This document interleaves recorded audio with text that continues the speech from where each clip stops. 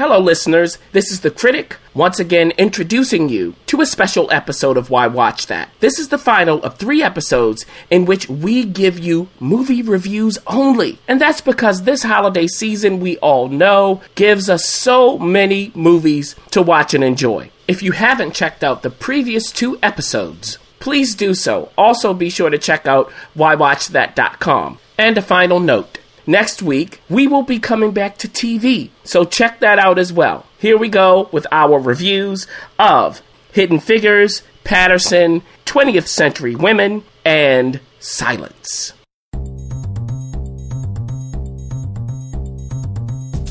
Why Watch That is a podcast featuring The Critic and Referee, who go head-to-head on a quest to discover the best movies and TV shows Hollywood has to offer. Expect the unexpected from The Critic. Well, nothing gets past the ref. We do all the work, so you don't have to.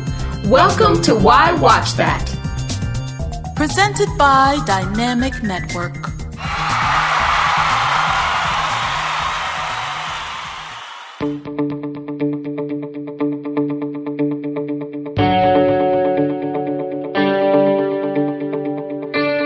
A Why Watch That sneak peek.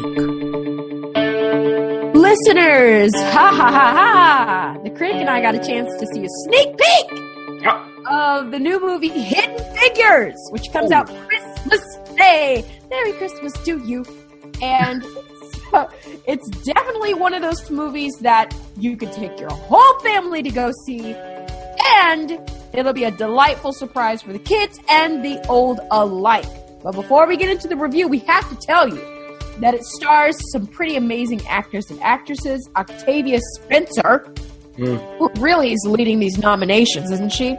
As well as Taraji P. Henson. Janelle Monáe is reunited again with Mahershala Ali.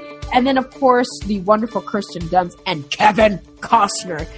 Tip it off. It's produced by Pharrell Williams, as well as some music things. But we have to tell you that the director, Theodore Melfi, also was one of the screenplay writers, along with Alison Schroeder, based on a novel by Margaret Lee Shetterly. Wow. Should we tell you about the movie? Because that was a lot to take in. It's a whole bunch. Now, let me just say that I'm so happy that this was made. I'm just going to say that. I agree. This story needs to be told. It's fascinating. Thank you for that. Now, thank you. This story focuses on 3 black women who are mathematicians at NASA. And this is what, the late 1950s? Am I right here? Well, it springs a little a span of time, but this is before we landed a man on the moon. Yes. During that era, it's while Kennedy made a promise to everybody that we will get a man on the moon because Russia had already gotten a man to orbit. Yes. So we're in the race. Yes, we are. And here we go. So Octavia Spencer plays the head, not with a title, but the manager of the group of female mathematicians, black female mathematicians at NASA. And they're the West Area Group, I think is the name of it. And they're called computers. Yeah. They're doing all the computations because they don't have the mechanical computers yet. It's coming. Yeah. So that's a big part of the plot. There's a group of white female mathematicians as well, and that's where Kirsten Dunst comes in. She's the head of that. And they're the East group. Okay. So we have, that's Dorothy Vaughan, played by Octavia Spencer. We also have, of course, Taraji P. Henson plays Katherine Johnson, who is a mathematical genius. And has been since she was a girl. Yes, and we see that at the beginning of the film, how she's a girl and how she just starts going through those computations. We have Janelle Monáe playing Mary Jackson, who has her own thing when it comes to engineering. So each of these women has a particular skill set that NASA needs. For Dorothy Vaughan, played by Octavia Spencer, she becomes a budding computer whiz. Okay? And we see how that develops. Now, what happens is, Kevin Costner plays the director of the Space Task Group. His name is Al Harrison. In his area, They need, who they call it a girl. It is that time. Yeah. Everybody. They need a girl to come in who can do the math or the maths. Check the math. Yeah, check it. That's right. So, all the trajectories of space flight. And none of the white female mathematicians could do it. So Kirsten Dunst comes to Octavia Spencer and asks, do you have anyone who can do this? And she's like, oh, yep, Catherine. Boom. So in goes Catherine, again played by Taraji, to this group of all white men and one white female. Who's the secretary? Yeah, secretary. And she's looking at her like, Of course, what does she do if she wants to go to the bathroom? Can't use their bathroom. There you go. What does she do if she wants a cup of coffee? Can't use their cup of coffee. Coffee maker. No. Now, Kevin Costner just wants someone who can do the math. He doesn't care. He doesn't care. Jim Parsons plays Paul Stafford. Second man in charge, basically. There you go. And he doesn't like it at all. He doesn't need her checking any of his work. But the flip side is things have been going wrong when they're actually trying to launch the spaceship. Stuff's flying all over the place, so somebody's math is wrong. Now, the thing that happens is they eventually figure out that maybe they need to invent some math. Maybe they don't have it. And who's at the crux of that, everybody? Now, on the other side, again, Octavia Spencer's character, she figures out that these computers that are coming in, the physical ones, not the actual women, they're the wave of the future. Yeah. And she wants to ensure that all of her employees who are ostensibly under her continue to have work. Because once those computers start working, that's it. These women are out of a job. Yep. So she goes to the library, everybody, to get a book, and that's a whole moment, and figures out how to work that computer. Also, to end it, because this is a lot, to end it, Janelle Monáe's character, Mary Jackson, she's encouraged by an engineer at NASA, the head of that program. Who's Jewish and a foreigner. That's right, but he's had experiences as a foreign Jewish Exactly. guy. Yeah. He says to her, why don't you apply? They have an opening. Paper. Right. They have an opening as an engineer. She goes, really? Me? Are you serious? So we see what happens as a result of that. So these are three pioneering women in a group of pioneering women who made their mark on history. And that's the story. We haven't given you every single thing because, of course, you need to go see it. Weave in a love story with Mahershala, and then there you go. Yes, there you go. Mahershala, we see you and we love it. Now, what do you want to start with, Ref? Well, I think we need to start with the fact that the aesthetics of the movie, and then we can get into the performances, and then we can leave, because you really don't need to wallow here. No. You've got Pharrell Williams, I don't know, like I said, producing, but he's doing the music. So the music very much is a part of the movie. Mm-hmm. It's got an undertone. There's a repeated song, especially when she has to dart off to the restroom. Whenever there's any running around, the music really tells the story along with it. So Pharrell's made his mark on there that way. The costuming is over the top, really hinting towards the 50s, 60s. Lots of color, lots of wigs and hair and all of that stuff. You've got the cars that are lined up. I mean, aesthetically, it feels like Disney on ice, on steroids. As far as the 50s and 60s go. Mm-hmm. So that's the aesthetic of it. You really do have to give it up to, the whoever paid for this. Because as far as the ships go, as far as recreating some moments, it did feel authentic, I will say that. The spaceships and the trial and error periods, it felt authentic. But we really have to go to these performances. Yeah. And by the way, just to throw in, John Glenn is in this movie, and it's interesting what he does. I'd say that now. For performances, let's start with the trio. Yeah, you have to, really. Taraji, to me, this is not Empire, everybody, okay? No. So she's really pulling it back, except for one scene. Yeah. So there's one scene where it's like, let's go for the gold. Outside of that, really restrained, and what I did like is her relationship with her daughters. Yeah. Bringing in Mahershala's character, there's a reason for that. Yeah. Her husband has died. So she has the pressures of making money so she can support her daughters. Her mother's there to babysit. So you completely buy that from Taraji. Mm-hmm. Octavia Spencer is Octavia Spencer. Whip smart, and you believe what's coming out of her mouth is coming from her brain. Exactly. You believe she understands everything she's saying, and you believe that she's in this tight spot where she knows she deserves more than she's getting, but she can't go off.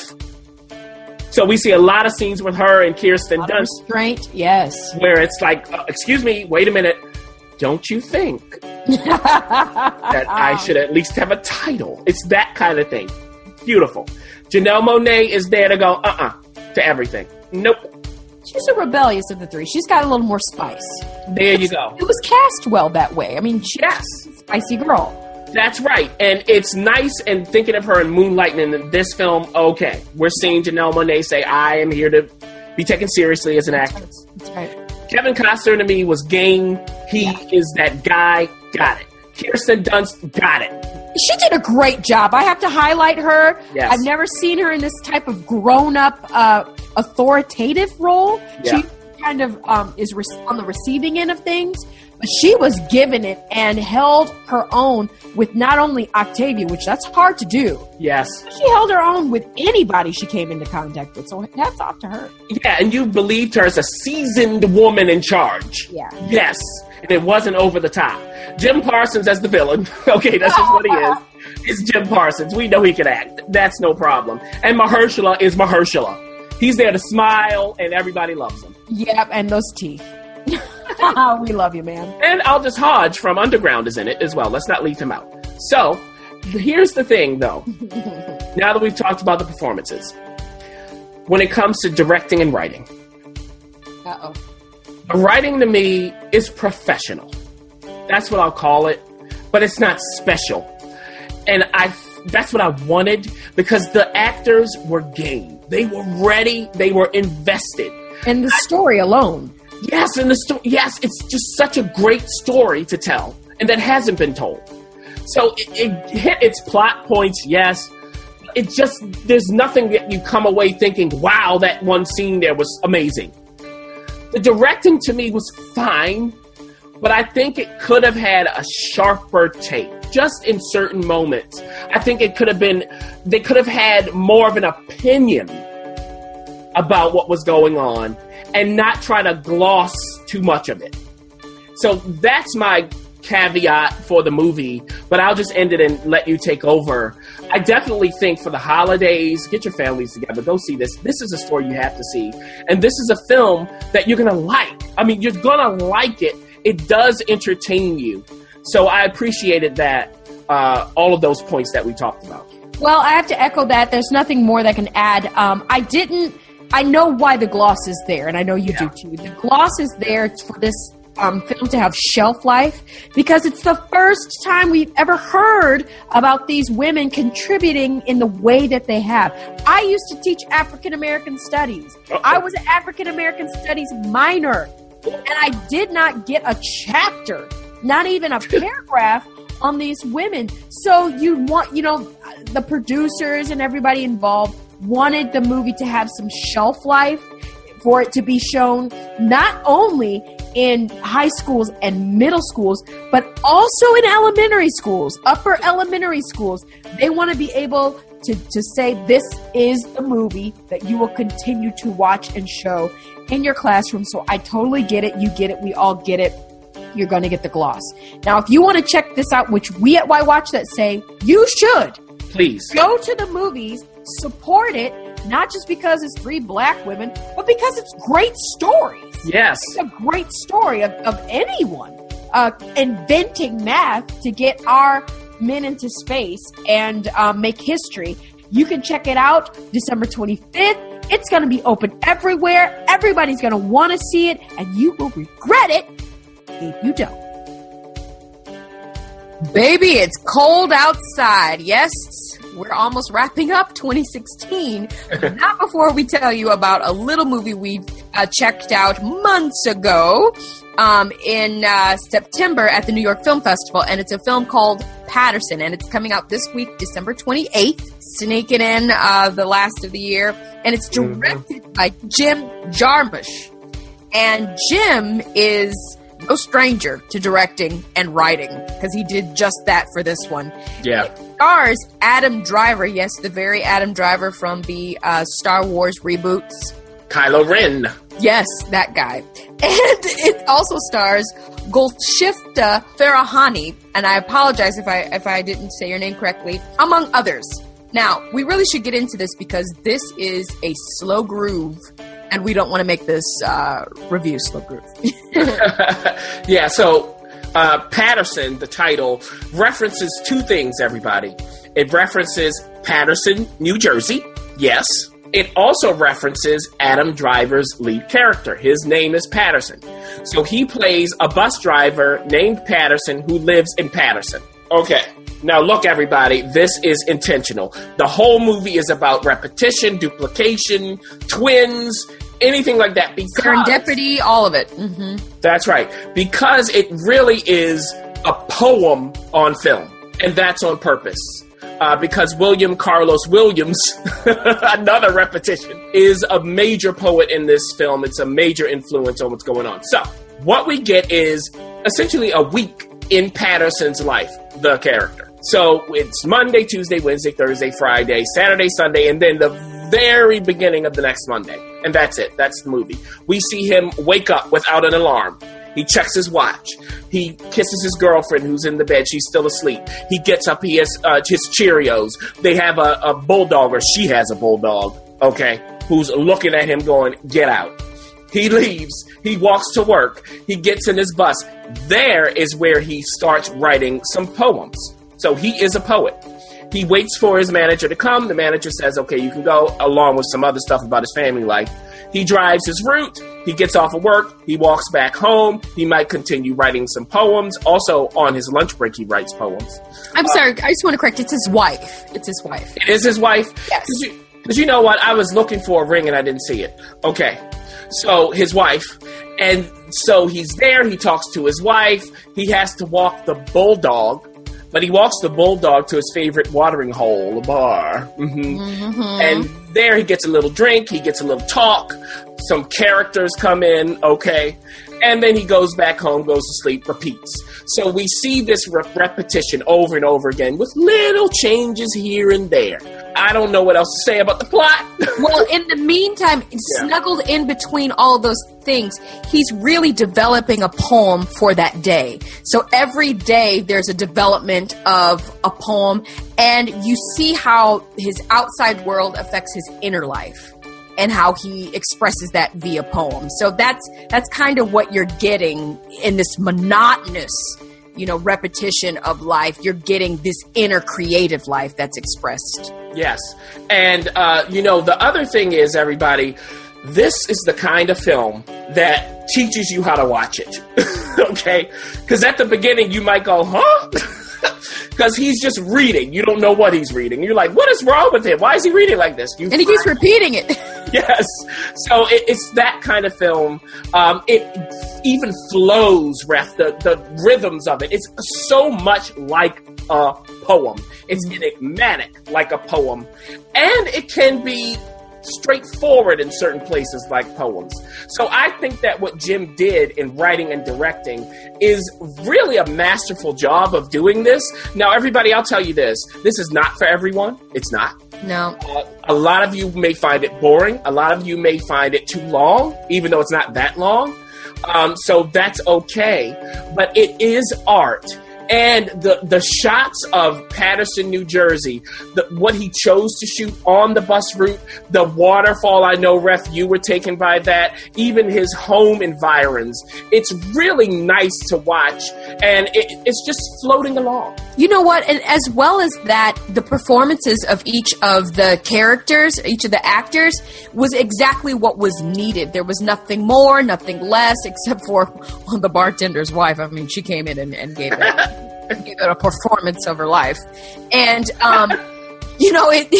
it definitely Method Man's in it.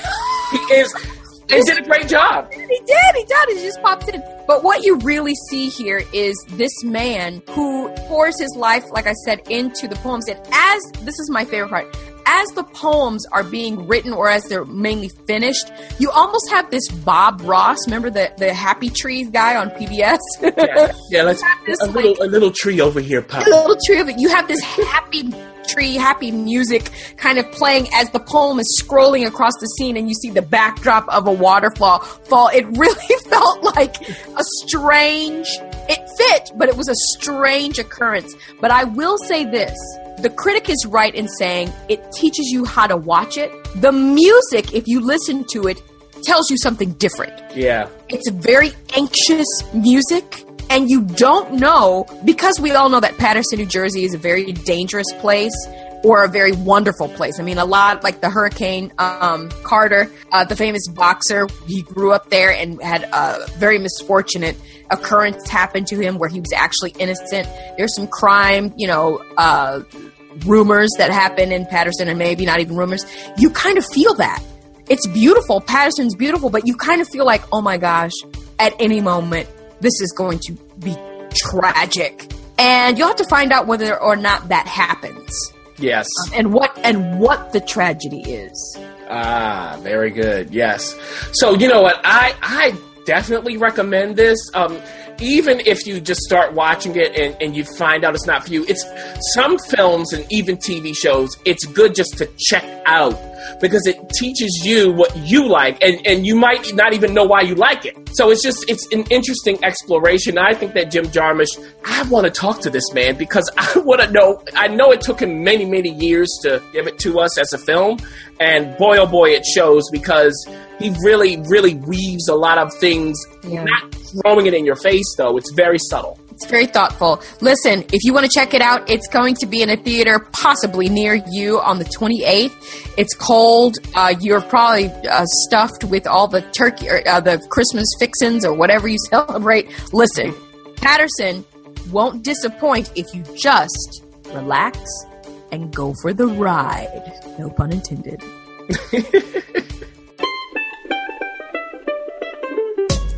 This episode of Why Watch That is brought to you by Audible.com, the leading provider of spoken audio entertainment, providing digital versions of audiobooks for download to your computer, phone, and MP3 player. Sign up today to try Audible free for 30 days and get a free audiobook of your choice. Visit audibletrial.com/Why Watch That to get your free audiobook now and to support our show.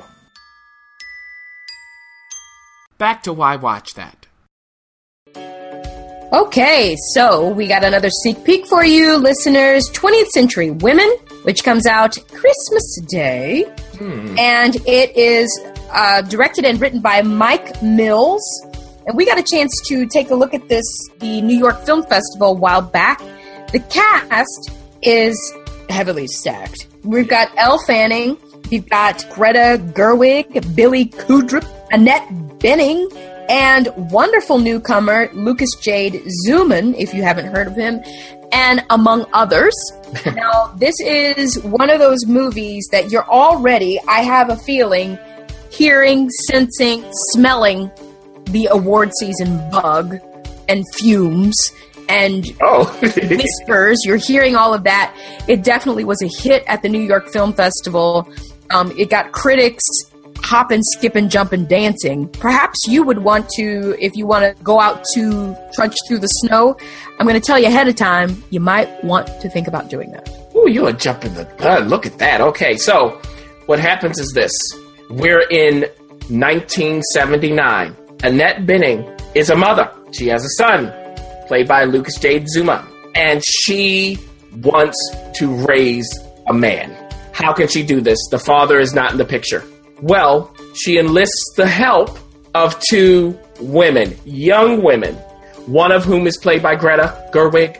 The other is played by Elle Fanning. Now, Elle Fanning's character is actually really, really, really close friends with her son. And they're only 2 years apart. Elle Fanning is 2 years older. And of course, the son, what's his relationship with Elle Fanning? He is interested in her. Is she just as interested in him? Greta Gerwig lives with them. You know, she's a punk artist. She's got the haircut you would expect from the time period. And she wants to let Lucas know about how women work. Now, that's what's going on in that background. But we also get the backstories of each of these women, especially, and young Lucas and Billy Crudup's character, who is a carpenter who's hanging around. So what you get is you get snapshots in time for all of them. We get Annette Bening. We know that she was born during the Depression, and that affects her character moving forward to the present. And she had young Lucas's character at the age of 40. So we have all of that going on, and now he's 15. So there you go. It's really about the characters here. It's not really about driving the plot per se. Yes, absolutely. Now, in all of that, you're going to find some amazing performances here. Of course, you've already recognized some of those actors, but none of them really, just dial in. They hone in. And the way they hone in with one another, you really have to highlight it here. I have to give it to Greta. She, being a baby of the 80s, reminded me of a person full of angst, she's also dealing with a very heavy medical issue that really shapes her character and her choices. So you see her deal with this medical issue, how that affects the house, how that affects Annette Bening's son and Annette Bening, and how it affects her. And she sort of lives her life that way, trying to find herself. She just reminds me of that movie with Nicolas Cage, who plays the 80s. Oh man, I totally can't think of it. I'll think of it like later or whatever. It's totally that she even dances as if she's from the 80s. It was just a wonderful, honest performance. And she totally has this honesty about her that when she is reacting, listeners, you're going to watch it. You're going to want to watch it. You can see her really reacting. You can see her really having an experience on screen. And I, for one, appreciated that fresh take on acting from a young actress. Billy Crudup, I mean, come on. He is playing a very strange man. Billy is strange. Yeah, that's what he plays. You're going to appreciate his performance. Of course, Elle Fanning plays the teen angst girl who has to endure her mother, who's a psychiatrist or a psychologist. Yeah. And you see her go through her sexual suppression, if you will, her sexual awakening, her sexual expression, but really not happy. And I thought Elle did a wonderful job of playing that borderline depressed teen that we all see. Yeah. I have to give it to you. The hats really go off to the scenes between Annette Bening and the young man who plays her son. I mean, those scenes were so honest. They had such great dialogue, such great rhythm. Annette Bening is a master.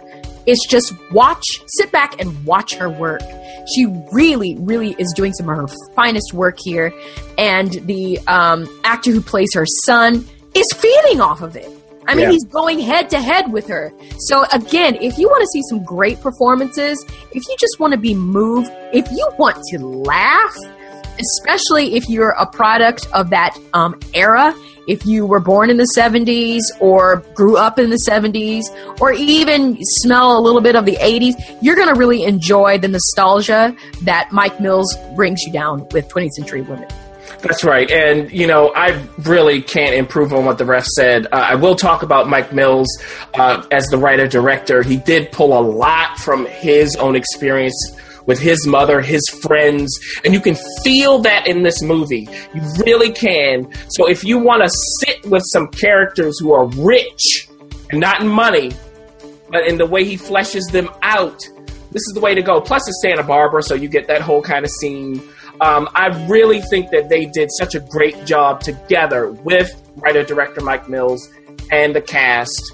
It reminded me of The Squid and the Whale, if any of you saw that kind of semi-autobiographical feel. So there we go. Are we saying, Ref, that they should run out to see this in the theaters? Well, if you don't want to trudge through the snow, we'll completely understand. But my take is you won't be disappointed if you do. So again, this comes out, Merry Christmas, everybody. Mike Mills has a special treat for you. It comes out December 25th if you want to catch 20th Century Women. And if you don't want to catch it then, you can just go ahead and hang out for the award season because I guarantee you somebody's getting nominated.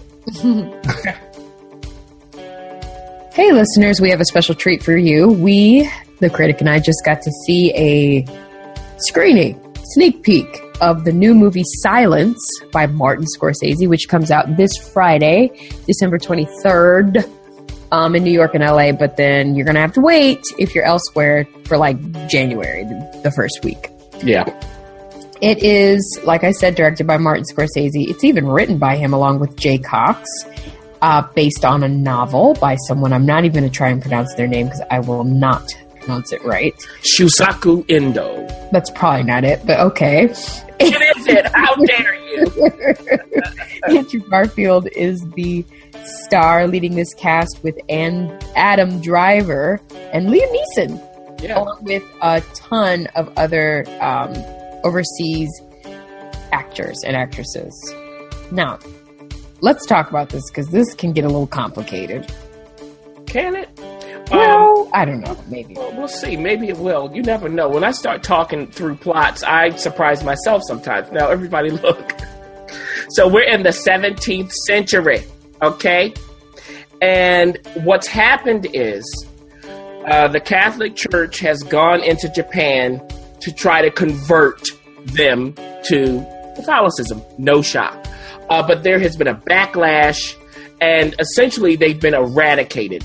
There are last few vestiges of the Catholic Church in Japan. I'm impressed that you used that word. Oh, there you go. Thank you. Pat myself on the back. Last few vestiges of the Catholic Church in Japan that they are trying to erase. And the way they do that is they round up many Japanese people who are Christian and essentially make them become apostates, which means they make them renounce their religion in some way, in a physical manner. I won't say exactly how they do it. There you go. And what's happened is there is one remaining priest in Japan who reports have said has also become an apostate. So his two mentees, and that's played by Andrew Garfield and Adam Driver. That's Rodriguez and Garfe. Ooh. The two of them cannot believe it, and they tell their superior, played by Kieran Hines, Father Alessandro Valignano. They tell him, no, we don't believe it. We need to go check this out. At first, the father says, no, absolutely not, but he relents, agrees to let them go. Yeah, because these priests are getting killed, like murdered, martyred, and tortured. Exactly. And the way that the Japanese do it is they use certain symbols from Christianity and twist it.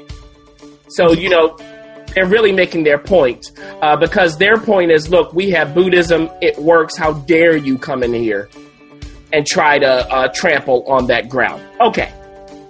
So, Rodriguez and Garpe, they end up in Japan. They're not safe, as the ref just intimated to all of us. And they go on this search for... Right. But there's a guide that takes them. Yeah. Before we get there, they're going on this search with this guy. We're going to get there. Look, they're going on this search for Father Ferreira, who's played by Liam Neeson, of all people. Oh, yes.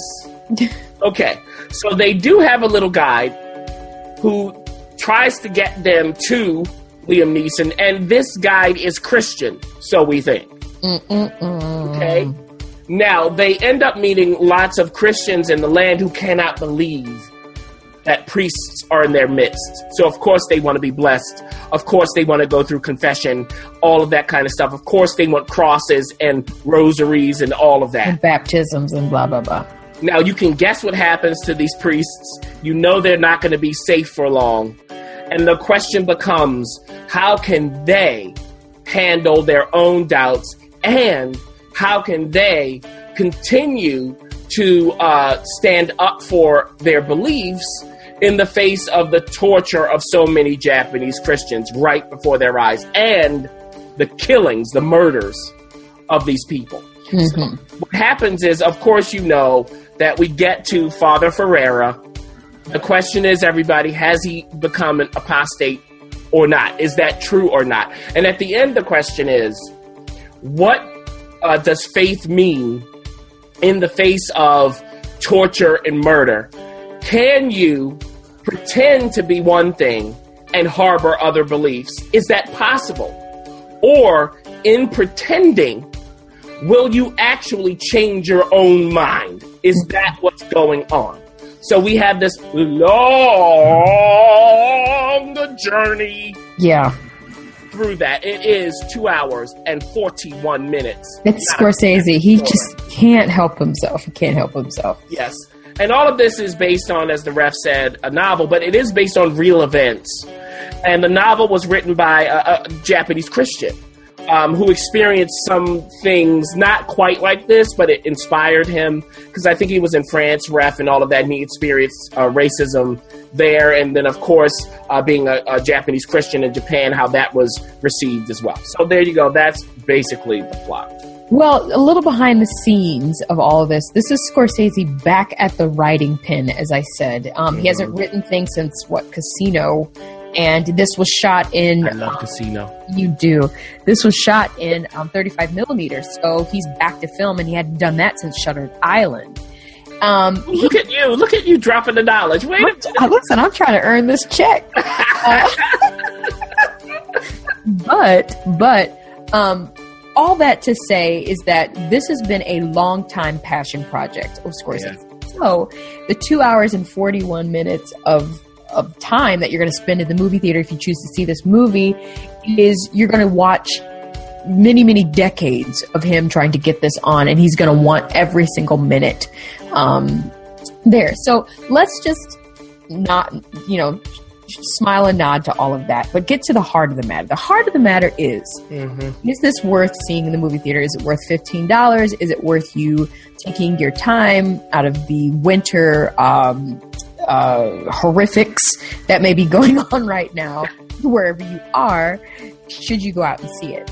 And you can't really talk about that unless you talk about the experience of the film. The performances. First of all, you've got Liam Neeson. This originally was supposed to be Daniel Day-Lewis playing this role. And Gael Bernal, I can never say all of his name, but he was supposed to play Andrew's role, and then Benicio del Toro was supposed to play Adam Driver's role, which would have been a different movie, but they casted younger. So you've got Liam Neeson, you've got the voice, you've got the stature, and you've also got some strong acting chops. He didn't disappoint in this movie. He had to deliver some pretty tough lines and deliver a very tough performance, and he did so. Adam Driver, what a strange-looking man. I just have to say. When he's like 50 pounds underweight, because he's already like kind of tall and skinny, but they all lost a lot of weight for this film, and he was strange looking. But nonetheless, his performance was truly a standout in this film. I really was drawn into, I saw Patterson, which we'll review later on, or you'll hear that. And this is a completely different Adam Driver. And I'm sure from the last Star Wars movie, not Rogue One, but the one before that, the reboot of it, completely different from that. So very strong performance. We do have to talk about Andrew, and that is, that's the anchor here. Yeah, it really is his movie. He does really carry a lot of it on his own. A lot of it really is just him. And then he's reacting to his captors. I like Andrew Garfield. I really do. I think that in Hacksaw Ridge, this is another major film for him this year with another major director. I think, however, in this film, he's not quite ready yet. It's not his fault. It's just every actor has his or her own season. Mm-hmm. And his season right now is not quite to have the gravitas. Yeah. To hold the camera the way a Liam Neeson would, or even a young Liam Neeson, a young Daniel Day-Lewis, even Adam Driver, who is becoming one of my favorite actors to watch. I mean, you talked about Patterson. So he's a little too young. He reads a little too light to carry us through for almost 3 hours. Not a bad job, but not quite what was necessary to sell this for me. And it makes sense because Gael was the original thought of that, who's older and a little more seasoned. Yeah. But I do have to say, I do appreciate in this movie the what he had to go through to communicate what he had to do, because he had an array of emotions that he had to communicate in the trenches, in this physical place, which was beautifully displayed in this movie, beautifully shot. But it was absolutely stunning. Yeah. But at the end of the day, at the end of this review, would I have paid $15 to see it? Now, number one, it's Scorsese, so man, you have to see all of his movies. Then it's Liam Neeson on top of that. But after seeing it, it really is 2 hours and 41 minutes that I can't get back. It's a long movie. It's so long. I would have just shaved some of that, and there were places to shave. But, again, this is totally up to you. For me, this is my last will and testament oh boy, of this film. If you are a movie buff, if you thoroughly enjoy the questioning of faith and what it means to believe and what it means to be a Christian and what it means to be a spiritual person, if you like those thoughts, if you like those discussions, if you want to see Scorsese at, this point in his career, go see it. Do it. If you are looking for a strong movie to see this holiday season, probably not the one for you. Yeah, I completely agree. And, watching this, and we talked about this, Ref, I was thinking of other directors. I was thinking of Terrence Malick, who knows these rhythms. He has a way of doing it filmically that's a little more interesting, I have to say.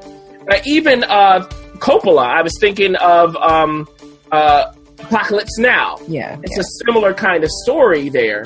And then you think of Scorsese's films in the spiritual realm, The Last Temptation of Christ, Kundun even. Just for me, it's not quite my preference from him. Yeah. Not that it's bad, it's just that it's not where I think his strengths are.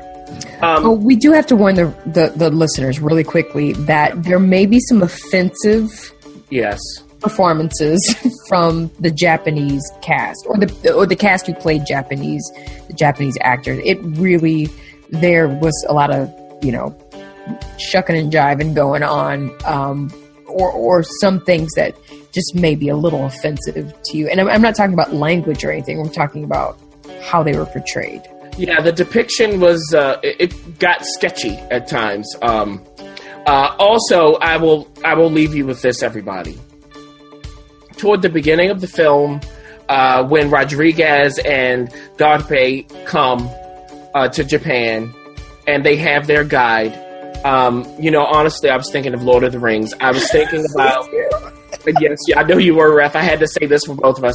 I was thinking about Gollum leading Samwise Gamgee and Frodo Baggins to Mount Doom, literally thinking of that. So, with that said, if you are a film buff, if you love slow and meditative and repetitive over and over and over and over again, great. And you're going to enjoy the shots. The sound was very interesting.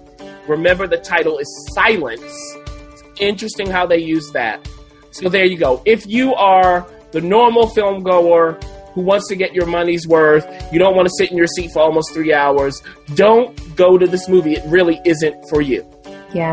So Silence opens up again on the coasts, LA and New York, this upcoming Friday, the 23rd. But if you might have to wait because January 6th is its nationwide opening. Listen. I'm listening. I'm silent.